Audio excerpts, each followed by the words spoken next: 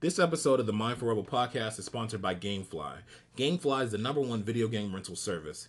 We've all purchased a game that just sucked, right? And you feel like you wasted your money. And then if you go try to sell the game back to you know who, you're only going to get about $5 or $6 on a game that you paid $70 to $80 for. Why not alleviate all that and rent the game first? This is what GameFly gives you the opportunity to do. Rent and buy games for your PS4, your Nintendo Switch, your Xbox One, or whatever system you have. Rent it before you purchase it. So for my podcast listeners, I have an exclusive offer on my website. Sign up for GameFly and get a free 30-day trial when you go to SeanJMoore.com/pod sponsors. That's SeanJMoore.com/pod sponsors for an opportunity to sign up for a free 30-day trial. While you're on that page, check out the other podcast sponsors, which include Grammarly, Loot Crate, and BarkBox. Thanks again for listening to the podcast. Welcome back to the podcast. We're going to hop right back into part 2 of the interview with Dr. Terrell Strayhorn. So yeah, I did. I wrote that letter, the open letter to create closure at the top of the year. Actually, I've been working on it. And just to bring your listeners up to speed, I mean, most of this information is public in a way. I resigned my position at my former institution, the Ohio State University, on May 3rd of last year. May 3rd is significant to me because it's my birthday. I didn't resign on my birthday. I resigned on the last day of the spring semester that year, which happened to be my birthday. And I don't know, I keep saying it. Let me tell you the origin of it. All of life is connected. So in 2012, I gave my first TED Talk. And when you give a TED Talk, sometimes the TED network that you're speaking for will connect you to a speech coach. And I've never had a speech coach. In fact, I've never taken a speech class. I've never taken a communications class. Anything that looks like it was, polished came out of experience, or through the good influence and teaching of my parents, my grandmother, and my pastor's wife growing up. Probably my pastor too. He's deceased now, but growing up, I had a really wonderful pastor and his first lady, his wife, who I saw her, oh my gosh, Sean, at Christmas. I went home and we went to her house. She's in her 90s now, but she's so present, and she's so proud of the success I've been able to enjoy professionally. She keeps up with me, and she says all the time, like, I looked at it, my grandson came and showed me a YouTube of you speaking and whatever it is, and I said, a lot of that, her name is Aunt Helen. I said, a lot of that I owe to you, Aunt Helen, because as a kid, I remember being like 6 or 7 years old, and Aunt Helen would come into our church. Our church was very, very large at that time, like 2,000-3,000 people, and she would come up. I'm 6 years old, and she would get in the mic and she'd say, Terrell, come up here and read this scripture. And I would, she would not tolerate me saying, oh no, I'm afraid of crowds, or oh no, I'm too nervous. Once she tells you to get up, you got to get up. So I would get up, I'd go to the front, and here I am, 6 years old, standing in front of 2,000 and 3,000 people reading the scripture. Or she'd say, get up and recite something in front of people, and I'd get up on demand and recite something in front of all these people. Well, that was really good training for me to get over stage fright and all those kinds of things. And I think ultimately it gave me enough experience to where I could enter speaking spaces with some familiarity with what that entails. Well, in giving a TED Talk, the speech coach, excuse me, mine, told me 3 things about TED. TED is all about big ideas. It's a network that is committed to spreading big ideas. Secondly, they told me that all of life is connected. And then they told me this story about this couple who had gone to the park for a walk. On their walk, they discovered a car off in the distance that was smoking and in flames. As they approached the car, they realized there's a man inside the car. They look at each other. They know exactly in the moment what to do. They must help this man get out of the car before it's totally engulfed in flames. Working as a team, they open the car, they grab the man, they pull and yank and do everything they can just in time to get him to safety as the car is engulfed in flames. The man's badly burned, and just before he sort of lapses into or passes out, probably from the pain, I'm not sure if it's a coma or what's happening, but just before he passes out, his eyes lock eyes with the woman in the couple, and then he's unconscious. Goes to the hospital, he's treated. Okay, few years later, the same couple's in their bathroom getting ready to go to work, and the woman's putting lotion on her body, and she discovers a lump on her breast. She goes to the doctor. She gets checked. Sure enough, it's something they want to have removed. They prepare her for surgery. The day of her surgery, the nurse tells her that the anesthesiologist is going to come in, and after that, she's then going to be out and she'll be back in the recovery room. Well, as the anesthesiologist makes his way into the surgery room, their eyes lock, and the woman breaks down into tears, and the anesthesiologist breaks down into tears because they realize then that the anesthesiologist is the man that the woman saved from the fire several years before. Wow. And now she saved his life, and now he's about to participate in saving her life. Well, my speech coach told me that story. I mean, I still get goosebumps when I tell it the right way, even now. and it's a powerful illustration of how connected life is. You know, it could be as dramatic as that. It could also be that I'm now teaching at the University of Tennessee, Knoxville, but I'm reaching out to Susan Comavase, who got her degree from there. And just like she helps me figure out how to negotiate public speaking and consulting, I have the opportunity to bring her back to the University of Tennessee, Knoxville, to share her wisdom with the campus. All of life is connected. That's the second thing that this speech coach told me. And then third and finally is that when you get up to speech, just remember, no one knows your talk better than you. So don't ever worry about, you know, I skipped a slide or I skipped a story. No one knows what you're going to do. Most importantly, stories are golden. People love stories. So all of that for me is reflected in what happened here. So May 3rd, I decide I'm going to leave Ohio State after the unfolding of a very unfortunate set of circumstances that really reduces down to a difference of opinion, not a difference of policy, not a difference of legal matters, but a difference of opinion between me and one of my supervisors who I ultimately reported to at the time. And that is, what is this stuff that I'm doing called public engagement, the public speaking? One, what is it? Where does it fit in the portfolio of the scholar's life? Even more directly, where does it fit in terms of my evaluation? You know, so teaching is evaluated through teaching evaluations. My students complete those. You know, this podcast is really about leadership. Leadership can be evaluated by those who follow me, and as well as those who supervise me. But this other stuff, like going to other campuses and giving keynotes and connecting with thousands upon thousands of people, what is it? Where does it fit in the slots of teaching, research, and service? Secondly, how do you evaluate it? You know, when is enough enough? When is too much too much? When is not enough enough? And how do you rate the quality of it? I mean, is it based on the supervisor's opinion of whether it's a good talk or not? Is it that my talks have to fit the university's mission? I mean, you have a lot of questions you could play with there. And then third and finally was, so then what are the practices that should govern the scholar's involvement in these activities? In other words, if this is my job, should I be paid for it? Should I not be paid for it? Is it my job at Ohio State to do this? Is it not my job to do it? So we ended up in this really heated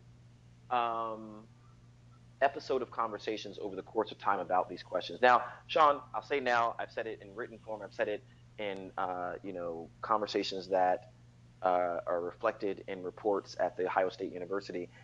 When this first started, which for me is like the fall of 2016, I had no idea what this was about. I thought it was simply a good exercise to figure out what am I doing? Let's be clear about it. Where does it fit? And because there had been significant turnover in leadership at Ohio State, and there continues to be, we had a new president. The new president came with after the new president, Michael Drake was there. We got a new provost.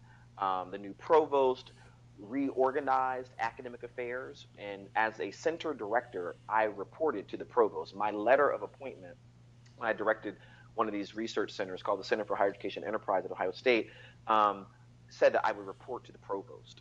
But when the new provost came, so the provost who appointed me in that role is not the provost who was ultimately there when I resigned, but the new provost wanted a different organization to the Office of Academic Affairs.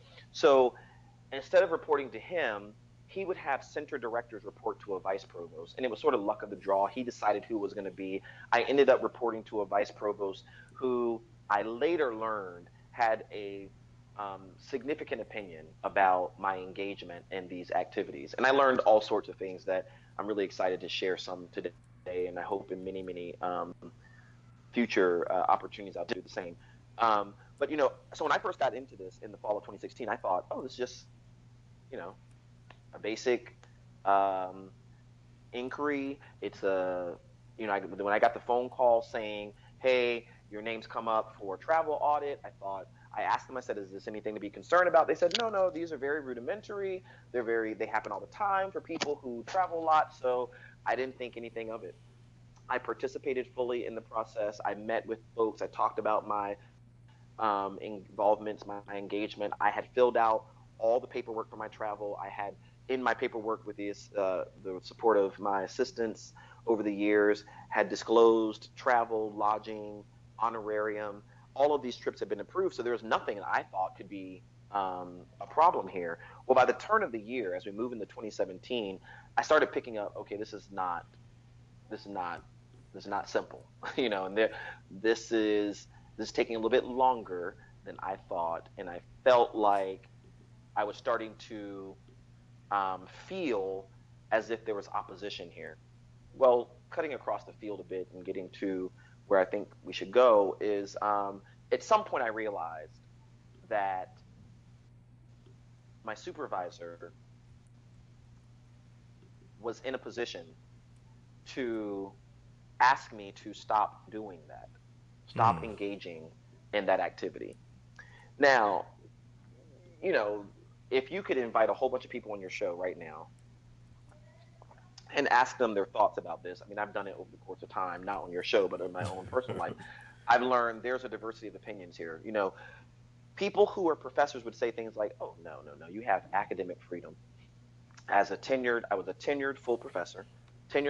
You have academic freedom to engage in this. This is part of what we do. It is part of your service activities. And certainly, I did that. I mean, hello, this episode with you is great because we've covered it all, Sean. I mean, I said by the second year as an assistant professor at the University of Tennessee, Knoxville, I started doing this.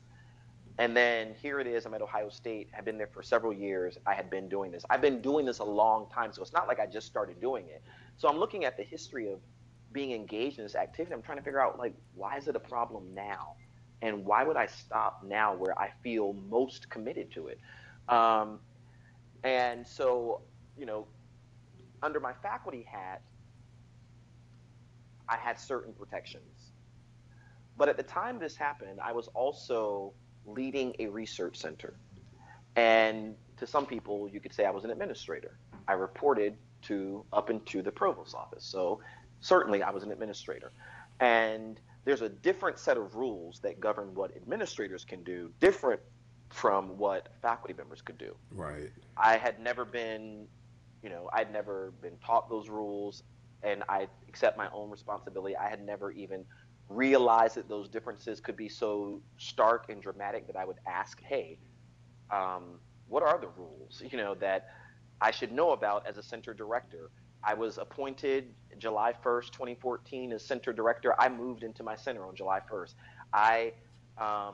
There was no orientation. There was no 3-month period of sitting with existing center directors to learn stuff. In fact, one of the major findings that came out of the travel audit from the university itself was we've actually learned that this happens a lot to people who are center directors. There's no training, there's no onboarding, there's no teaching them about these rules. So the recommendation to the university was set up an orientation program, especially for academics, professors who become administrators, so they know what the differences are. But even then, it doesn't explain away why this ended this way, because that could have been the end of it. We could have said, oh, he didn't know, we didn't teach him, hey, here are the rules, now going forward, govern yourself accordingly, which I would have been happy to comply with. But the insistence was not on learning or negotiating or coming to an agreement. The insistence was on me stopping it immediately 100% never to return to it, so long as I was in that role. And that was exactly what you're asking me. And that was the motivation for that sentence. I spent many days crying at home thinking, should I hang up my passion, give up my commitment? Is it so bad to just want to connect with people beyond the academy? Um, and mind you, at this point, I've trained years and years of students who have those same passions and commitments. So I'm sitting, in my mind thinking, like, what does this mean for them? And now they're out, professors at the University of North Carolina, Wilmington, at Penn State, at the University of Missouri, the University of North Florida, and they're doing the exact same thing at Embry-Riddle. They're at these institutions doing research with this commitment to public engagement, and look where it can lead you. And I thought about it. I thought about hanging it up. I thought about saying yes. I'll just let it go and do whatever I guess I do if I let go of it, which I don't know what that is. um, and I'm really blessed that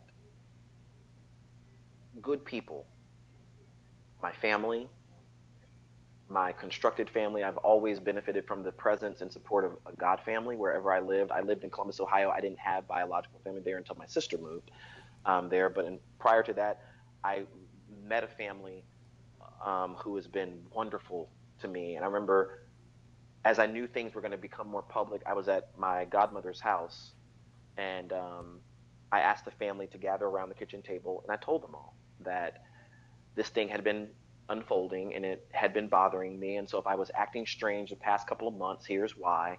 And and that the pressure was on me to not do what I do best. And I just needed their love and support, and they did. They loved me. They supported me when I wanted to get my mind off of academia. They let me, go to on trips. They let me play video games, with family, things that have nothing to do with my academic life, sing songs. But long story short, I ultimately benefited from people who believed in me and in my purpose and in my passion when I struggled to really believe in it myself. It was my students who said, "Ain't no way, no, no, no, you're not giving up. This is not over. You're not going to throw in the towel." Um, those who were closest to me who told me, "Hang in there. You're going through a dark side right now, but it gets better." And then, my grandmother, who is deceased, but ever present in my life. Um, she was a singer, and I always tell this story, so I'm trying to figure out how much of this I'm going to say so I don't break down on your show, and then you have to like call me back for part two, right? But my grandmother she was a choir director and a singer, and I'm a choir director and a singer. So there are a lot of times I start doing stuff in this space, and I just get moved with emotion thinking about how blessed I am to have had a grandmother who loved me the way that she did. And so um, when she was alive, she would always introduce me to really wonderful songs. She was the first person who taught me the words to This Little Light of Mine. She taught me how it goes. She made me sing it at church. But I remember she taught me this song. The words are, "There's a bright side somewhere. There's a bright side somewhere. Don't you give up until you find it. There's a bright side somewhere." And when she was alive, we would sing it in church. When we were at her house, when she was making breakfast, we would sing it together. She would take a verse, I'd take the verse. Oh, we had the best time with this song, Sean. But when I was going through this period of time where I was like, should I hang up everything and, I don't know, go do something else, or, you know, are my passions inappropriate? Are my methods inappropriate? Am I, on the wrong track here? Those words and my grandmother's voice singing it came back to me when I really needed it. And all my life, I focused on the part that says there's a bright side somewhere. And there is. But the part that really got me where I needed to be in this moment was the middle part that says, don't give up until you find it. And when I was ready to give up, my grandmother and the people around me sort of rescued me from those thoughts and rescued me from a really difficult set of circumstances, to realize that sometimes you can be um, doing the right thing, but just in the wrong place at that moment. You could be um, you could be in the right place for at the right time, but your time changes. And so how do you think about and get ready for when it's time to do something different? And um, sometimes you can be doing the right thing, and especially when you do the right thing, or as I say, do good work. Doing good work brings a heightened level of surveillance. People are watching you, especially as you start doing the good work of diversity and you start thinking about groups that are underserved.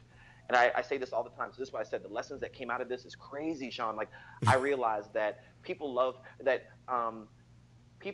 people, but not all people love everybody. Wow. Yeah, I realized that there are a lot of people in higher education. They say, "Oh, I got in higher education. I love students," but I realize they don't love all students. That's a lot to unpack. And That's a lot to it's a unpack. lot to unpack, but it's so true. Like you can be, and these are well-intended people, but there are people who are committed to access, but not committed to access for all groups. And when you start working through your gifts and your talents and your passion and your skills and creating new opportunities for people that you care about, you might encounter people who feel differently from you. And sometimes, the cards are stacked that that person's in a position to make things difficult for you or to even make it difficult for you to continue that work. And now you've got the question of how bad do you want to do this? Do you want to do it? So are you so committed to it? Are you so sure that this is what you want to do that you're willing to? And it's so crazy. All of life is connected now. I'm promising you some tears. I'm telling you. My advisor, Don Cream, would tell me sometimes, he was like, Terrell, my advisor, by the way, Spirit of Transparency, is probably now, I would guess Don's at least in his late 70s. He may be early 80s, but he's a white male from Texas.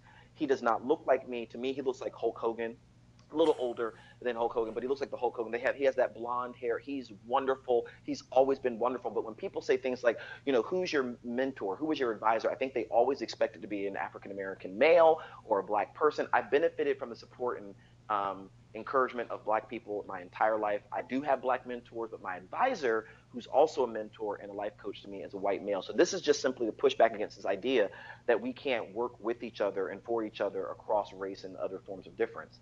Don is incredible.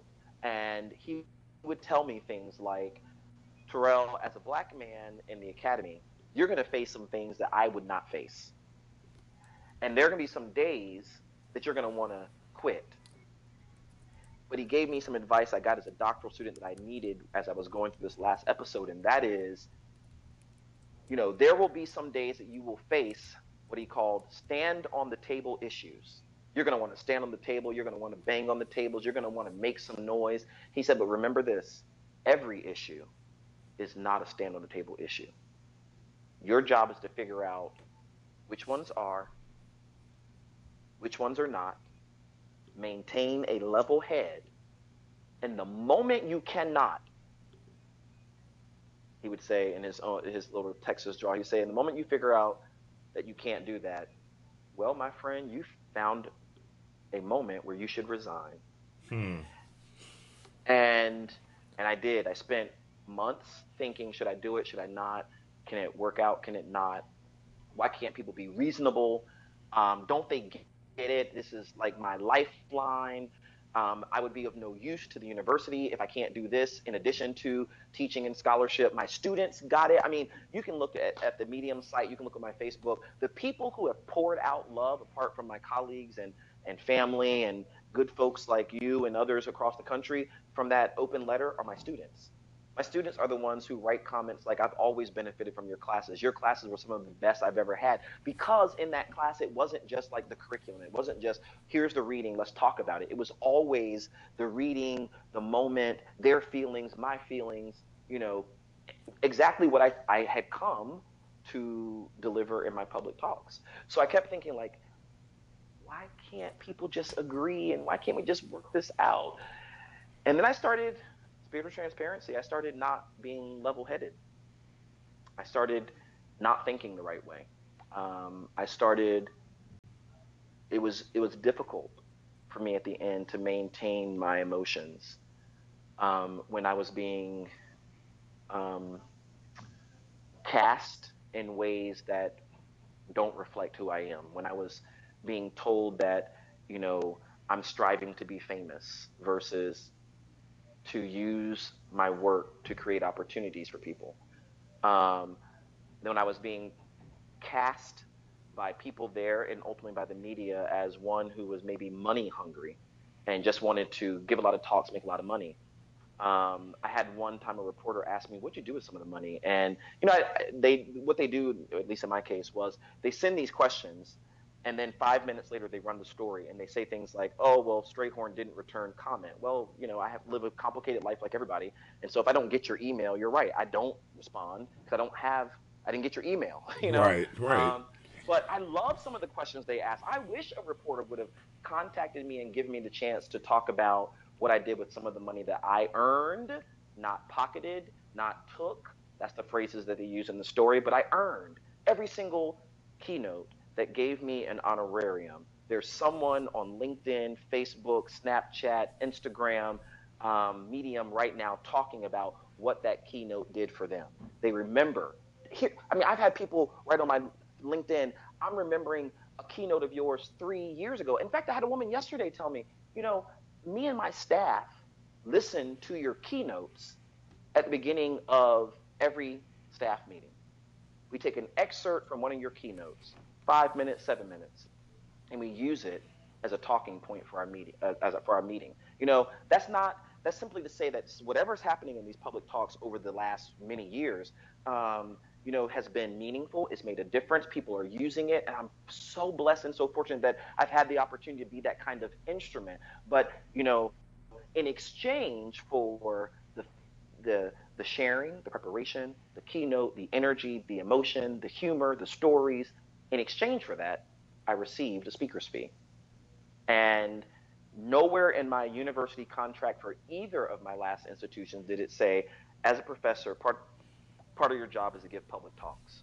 Neither was it the case that when I became a center director at Ohio State, in this case, did it say part of your job is to give public talks. So public talks of this kind have always been above and beyond the call of duty. Therefore, I received the compensation for it. And um, that compensation has been incredible because what I was being able to do with that money, and if a reporter had given me the chance to do it, I would have set up the show for them. I would have said, absolutely, I can tell you what I did for it. And here are some names of students who you should have on your show who can tell you Dr. Strayhorn paid for my way to a conference. Dr. Strayhorn gave me money. Sometimes my graduate students, sometimes not. Undergraduate students who have seen California because I was able to pay their way to a conference so they can meet with professors, because I know it's really important for professors to meet students before they'll admit them. And now they're in graduate school in California. Now, I'll admit, the students who we're talking about are by and large students of color, low income, first generation, students who didn't have these resources. But I firmly believe, as a reflection of my professional values and my spiritual beliefs, that to whom much is given, much is required. And as I came into these resources, I've always gone out of my way to use them for the benefit of not only my own family, but also my students and students who I meet all the time. And and that's great. And I think that is appropriate and it's right and it's good. But I do learn, or I did learn, that there are people who have a different opinion. And I've also learned that just because they have a difference of opinion doesn't mean that they're right. Um, and to close it, what I realized is that I will not allow that perspective or that opinion or what that mindset says about people like me, you know, that I'm trying to be famous. I'm not trying to be famous. In fact, I gave a talk at a high school one time. It was so funny. This is years into this. I mean, I could go to NASPA and ACPA, or as you said, you cite my work in your dissertation or in your doctoral work. I'm so grateful for that. But Sean, I went to a high school and the principal saying all these accolades about me, read my whole bio, put me up to speak. I'm 5 minutes into my talk. I'm pulling out my best material. And this young man raises his hand. I said, yes. He said, are you almost done? And I said, no. Why? He said, oh, when will you be done? Because he was so over it. Like, these students don't know why in the world I'm talking to them. And I remember it ended up being okay. It was a fine talk. I mean, I'm just not cool enough for them. But I remember thinking when I got in my car, first of all, that kind of experience will humble you, and that's great. We all should stay humble.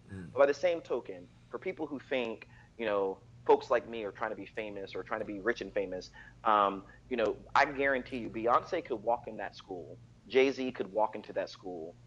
Those students, they would have their undivided attention. They would lose their mind.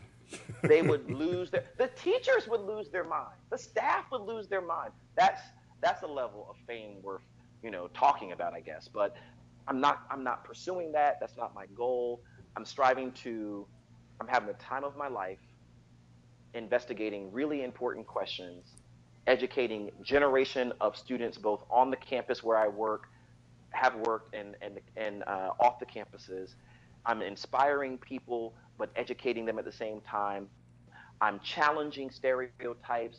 I'm defeating and fighting racism in all forms of social, so other forms of social oppression, but I'm doing it in a way where I've seen victories. I'm just going to say it for the sake of time, like I've seen old white men come up to me at the end of my keynotes with tears in their eyes as they embrace me and pick me up off the ground. They say, man, oh, I love you. Thank you so much. And I'm sitting here, with tears in my eyes as I've seen a transformation.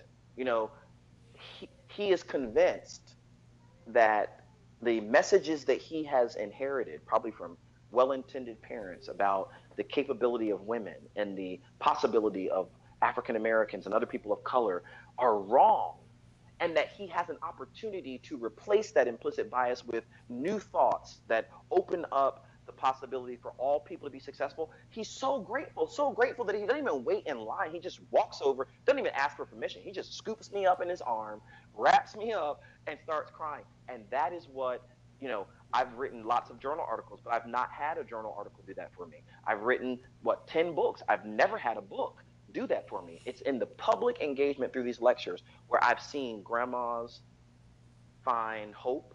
I've seen white people not run from the awareness of their privilege, but to lean in and embrace it and own it, and to sit with openness to the idea of now participating in fixing the problem.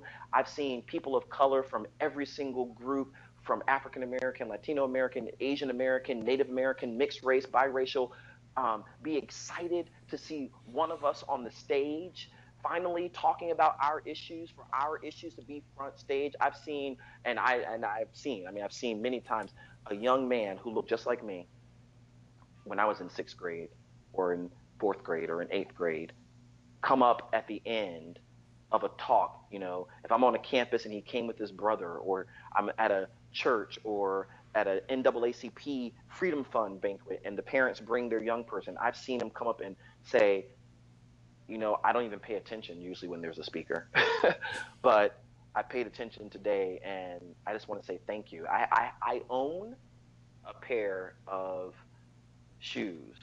Oh gosh, just gonna take a quick story, but yeah, I own a pair of Nike Huaraches. They're red. On the back of them, they say "Do good work."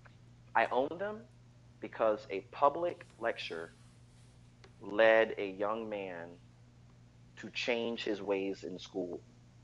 I was giving a talk in Chicago, large audience. Sometimes for comic relief in the middle of my talks, I allow myself to be distracted by something. I play it like it was a distraction, but really it was, I intended for it to be. So I'm giving my talk. I go for a walk in the audience. I see a pair of white Nikes that I've never seen before. They're really nice. So in the middle of my talk about sense of belonging and black male success at this Black Male Summit, I point down these shoes and say, "Oh, by the way, quick question: what kind of shoes are these?" The young man says that they are Nike Hirachis. I was like, "Oh my gosh, those are so sweet!" And I make a big deal out of his shoes, and then I go back to my talk, and everybody's like, "Wow, that was so random," but they love it. You know, people love for people to be random. But then I go back to it later in my talk and said, just like those Nike Hirachis. Now, if I got Hirachis, I would want red ones because my favorite color is red.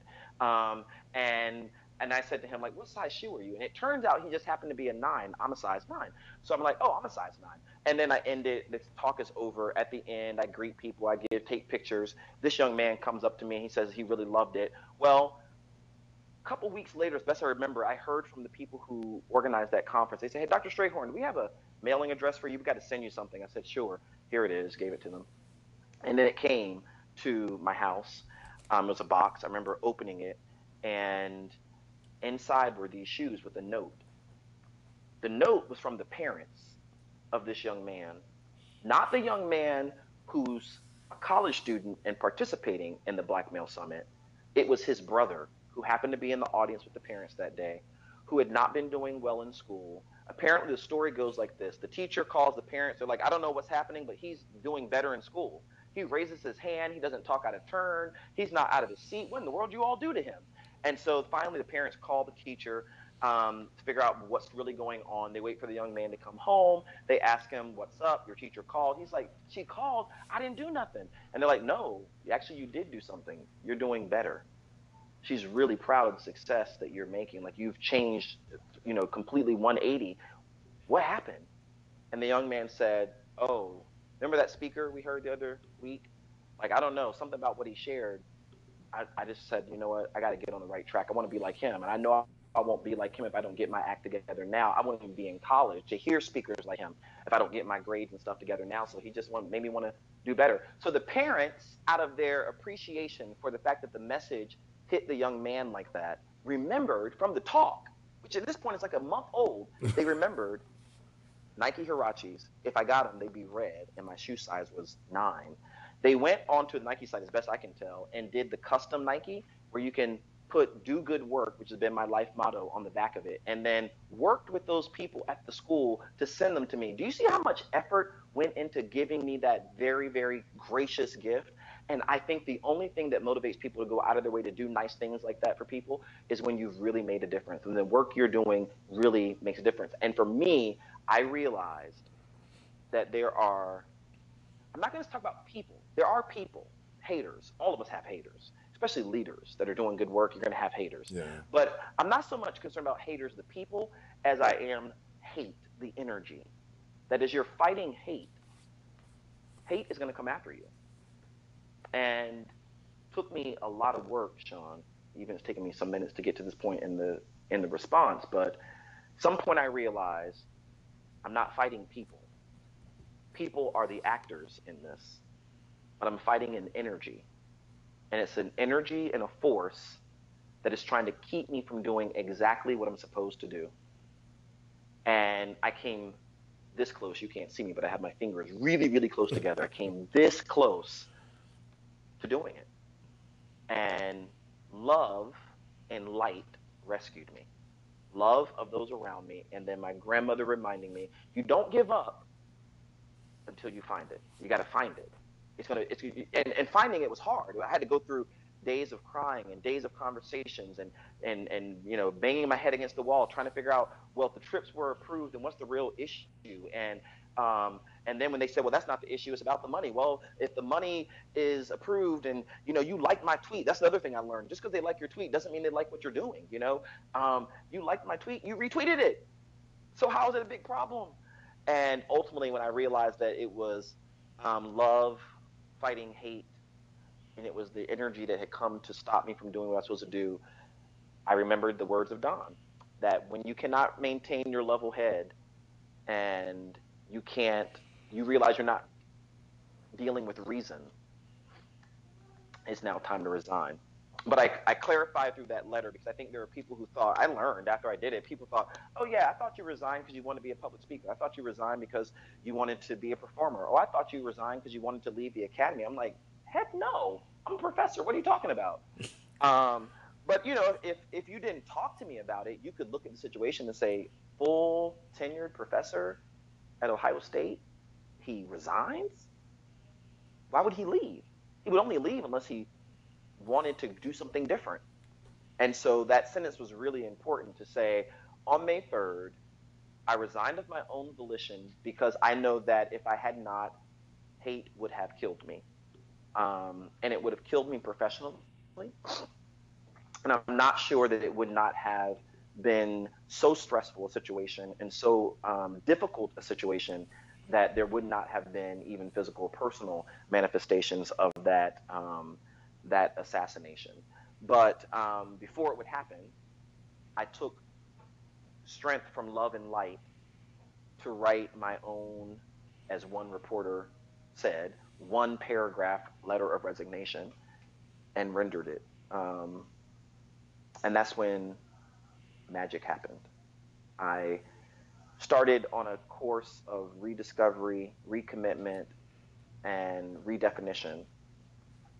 And there were good days and bad days. At that time, to be honest, there were more bad days than good days. I relocated as part of my fresh restart. And then, like most people, the new year always presents an opportunity to be reflective. And I saw a lot of things on social media that said, like, new me, or new year, new me. And the cool thing about time is this: you can have a new you anytime you want to. The moment you decide you're going to be different and your life is going to be different and you're going to go pursue your dreams with, unbridled passion, you can do it. You don't have to wait for the new year. You can have a new year today. Anybody who's listening to your show, this podcast, could have a new you right now. If whatever's going on in your world is, in your life, is not as you wish, you can decide today. You don't have to wait till 2019. You can decide today that I'm going to stop feeding the mindsets and the mess that come to destroy me. And I'm going to put my time and energy into the things that sustain me. And for me, I realize what sustains me is my writing. It's my research. It's the things that this last chaotic situation kept me from doing. So that's why I needed to relocate and reset so that I could be engaged in the things that literally, like the phrase says, give me life. And once I got life, I started to live. And then once I started to live, I'm like, wait a minute, bro, you have a good life. Like, you don't have to be so despondent and down. The bright side is like right over there. It will come and good things await, even better things than the past. But you got to believe in yourself if you want other people to believe in you. And I realized I was dragging the situation around with me. Some people weren't even aware of it. And some people had even started to not really remember much about it, but it was always on my mind. And so I wrote the open letter on January 1st and put it on social media. As I said, it was titled The Open Letter to Create Closure, because January, the day it came out, was the last day I allowed myself to worry about it. That's yeah, yeah.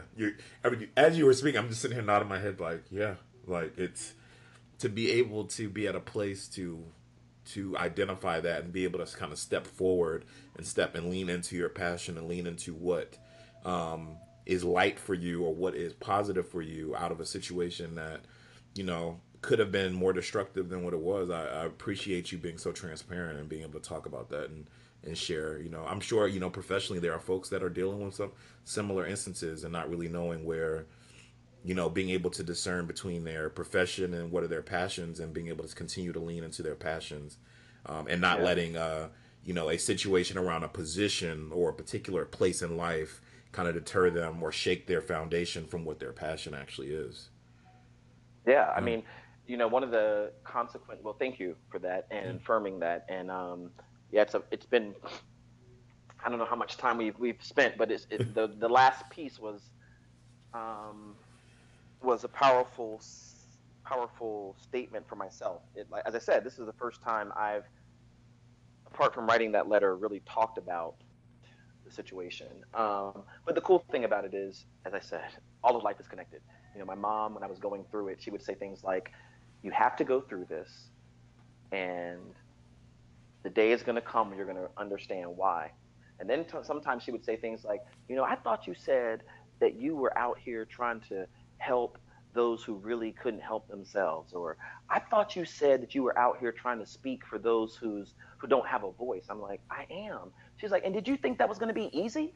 Did you think that was going to be easy work? Don't you think that you're going to have to go through some hard times so that you can understand their? I can't talk about that because I'll break down into tears. But I mean, there's a point where I'm like, yeah, I didn't think it would look like this. I didn't think it would feel like this. But to your point, after I released the letter and people started writing, I would guess there are probably like 20, 25 people who have inboxed me on Facebook, written to me on LinkedIn. I know when you say the episode is available, I'm going to post it on all my social media, and I'm going to encourage my friends, my newfound friends, to listen to this episode, because 20 to 25 of the people who wrote me out of the hundreds and hundreds of people who contacted me. I'm not saying just click like, I'm talking hundreds and hundreds of people who took the time to write a message.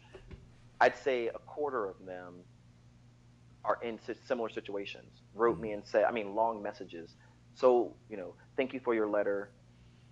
You don't know how it, I got it at the right time. You don't know how it inspired me or how it really helped me, because I'm going through, and they named their situation. Some of them, a lot of them are in higher ed, which is so concerning for me. Yeah, it says a lot about the institutions in which we are dedicating ourselves to. Because I Yeah. can, there are some folks that I know I've talked to that have been in similar situations. Yeah. In higher education, Yeah. So I say jokingly, Gloria Latson Billings, she's a professor at the University of Wisconsin-Madison. She just retired. She wrote a piece, I don't know, in the 90s, and it was titled, "What is critical race theory doing in a nice field like education?"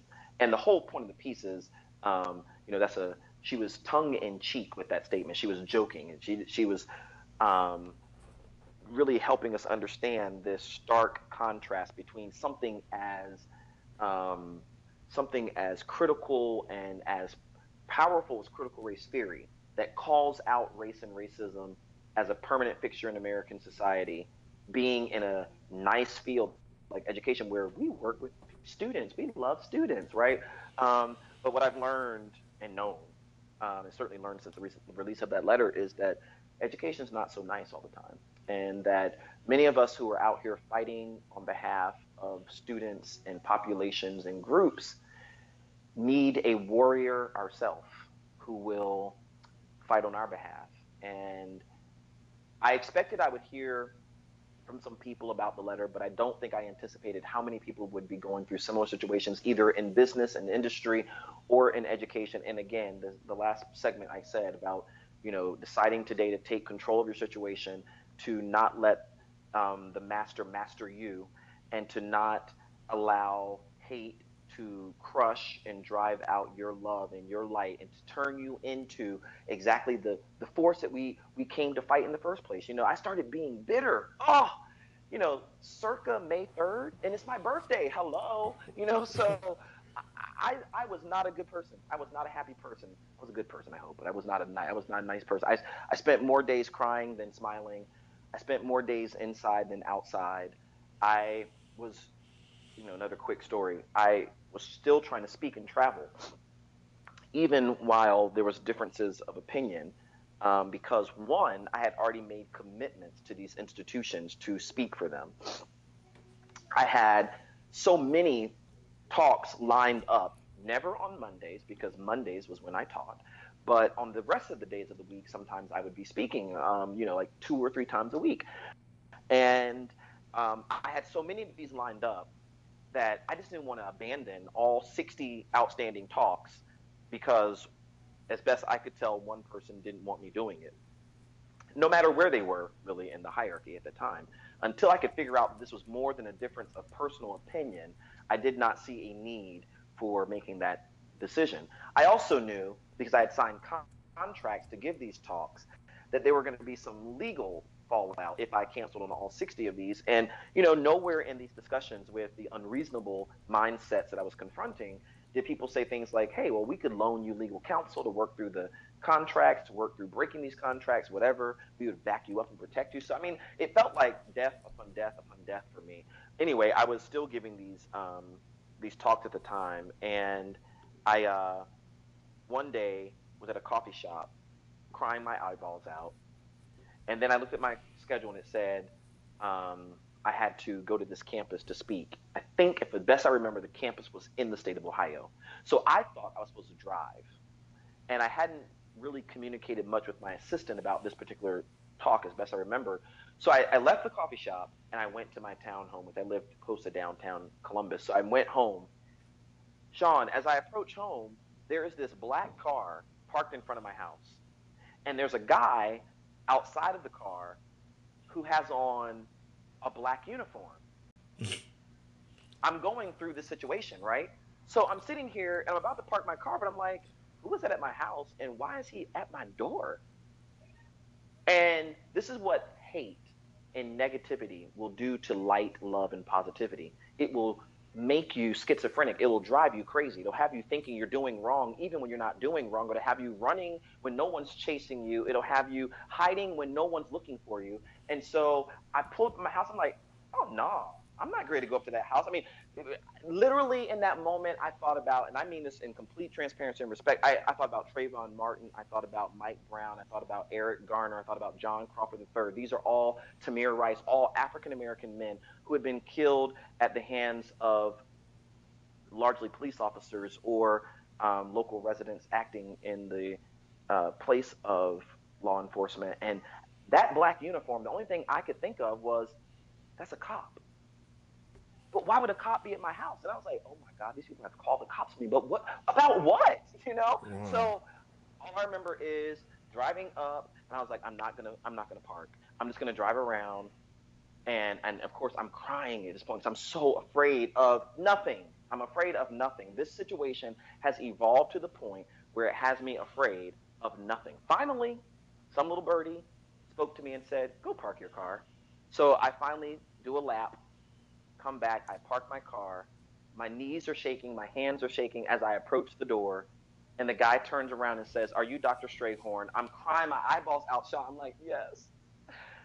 He said, oh, I'm your driver for today. I'm here to pick you up for the keynote. And I laugh. And I'm sitting here and Wow. I'm like, this is so crazy that here it is. I would have missed my driver, you know? The campus that's bringing me set up a driver to get me there because they didn't want me exhausted when I got there to give my talk. And here it is. I don't know, I lost 12 minutes fooling with these crazy issues in my mind. Well, I say all that to say the people who I've been talking to on LinkedIn, on Facebook, and sometimes that we move that conversation to phone, who are going through their own situation, many of them have the exact same situation where they go to their office and, you know, they feel like their pen is out of place and, oh my gosh, were people looking through my desk? Were they going through my stuff? What's going on? Are they really after me? You know, I'm not going to say that sometimes our institutions are very hostile places for people who are different from the norm to work, but I am going to say this, that sometimes you know, the fan is on at night, or the maintenance service accidentally brushes up against your pen and it puts it out of place. Why? Because that larger force, hate, wants to drive you crazy. And what you got to do is take control of your mind and not allow it to drive you completely crazy, because that is the end goal, is to get you to a point where you cannot operate and flow in the skills and the knowledge and the gifts and the talents that are so naturally yours. You were born, you know, I close, I think, your podcast where I sort of began. I resigned on May 3rd. It took me so long. Like, why? Why that date? And one day I had this thought that was significant. I was born, I resigned on the day I was born. It's symbolic there. And it's symbolic to help me remember that May 3rd I was born to do exactly what I'm doing.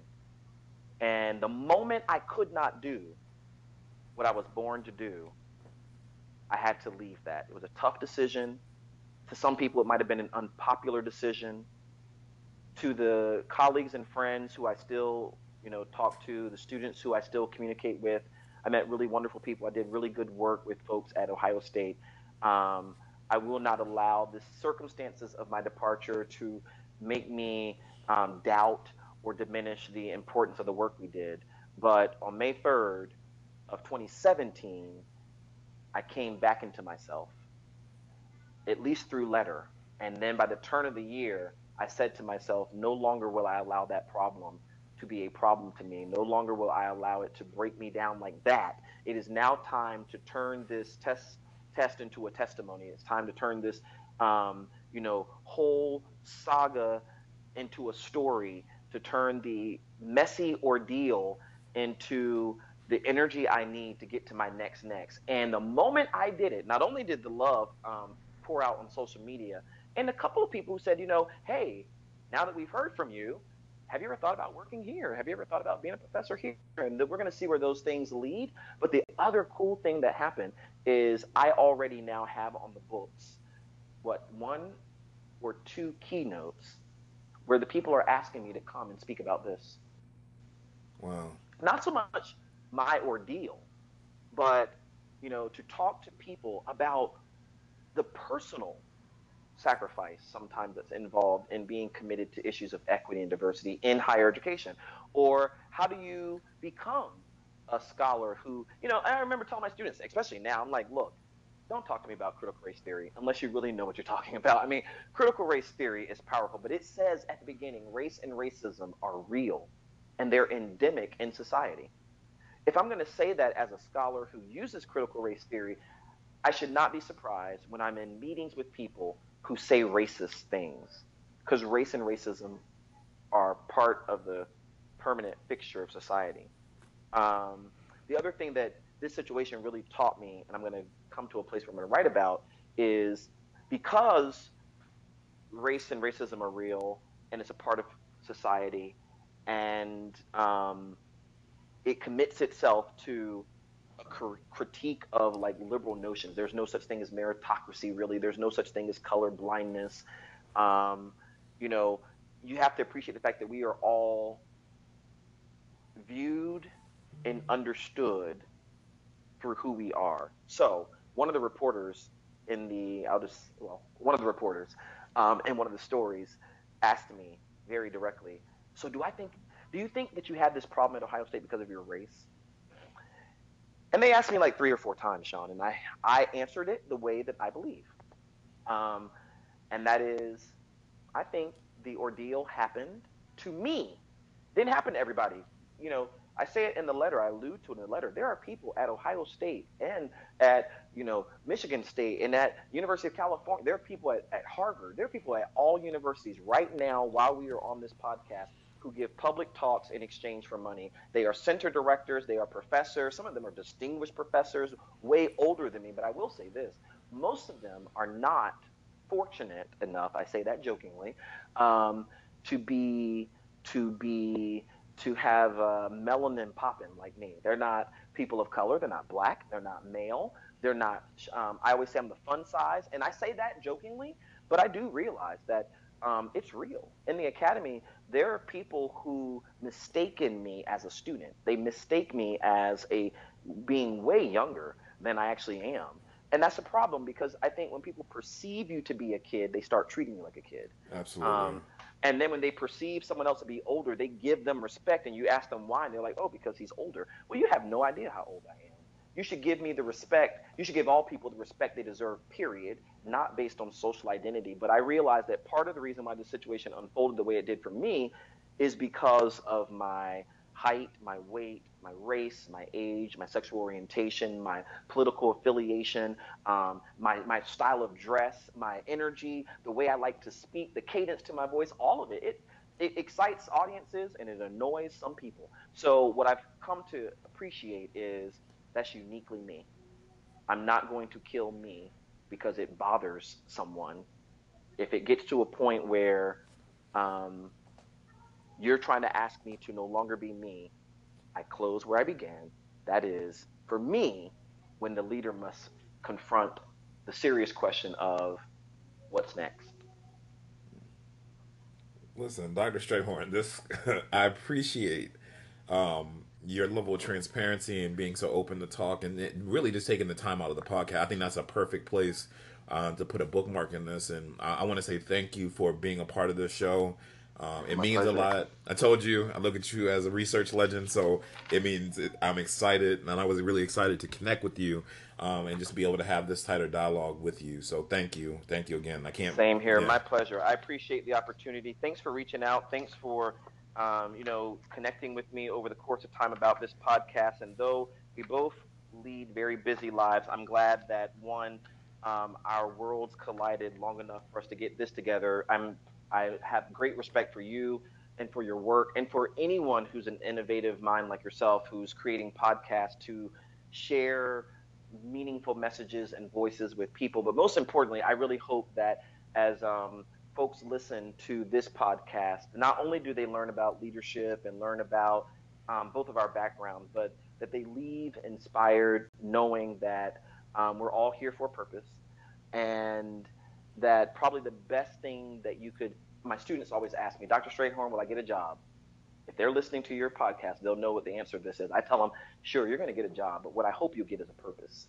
And I hope for your audience, they'll listen to this and be reintroduced or re-energized or recommitted to their purpose, and ultimately use anything that they get from this podcast to do good work. For those who are listening, I hope that you'll continue to listen to Sean's podcast, and you can follow or connect with me on all things social media at TL Strayhorn, or do good work. Thank you. of course. More information along with Dr. Strayhorn's social media handles and his website will be posted along with the podcast as well as his bio. So thank you again for listening to the Mindful Rebel podcast. This episode of the Mindful Rebel podcast is sponsored by BarkBox. If you've been to my IG page, I'm sure you've seen photos of my amazingly adorable pup, Iroh. I like to get him a treat every now and then, and I do this through BarkBox. BarkBox is the monthly subscription service providing a box of toys and treats that are just as fun for you as they are for your dog. Each box contains 4 to 6 natural treats and super fun toys curated around a surprise theme each month. And if your dog is anywhere near as energetic as mine, trust me, he is, these new and unique toys will continue to keep your dog engaged, interested, and happy. Start your BarkBox subscription now and get a free month added to your plan by visiting SeanJMoore.com/pod sponsors. That's SeanJMoore.com/pod sponsors. And while you're on that page, check out the other podcast sponsors, including Gamefly, Grammarly, and Loot Crate. Thank you for listening to the Mindful Rebel podcast. Take some time to subscribe to the Mindful Rebel podcast on Apple Podcasts, Google Play Music, and Anchor FM. To catch up on past episodes, go to SeanJMoore.com. That is SeanJMoore.com. And click on the podcast tab. Your feedback is important, so please comment your thoughts, suggestions, and views on any of the platforms, including my social media pages, including Instagram and Twitter at SeanJ_Moore. Thank you again for your continued support as we continue to dialogue about leadership for the culture.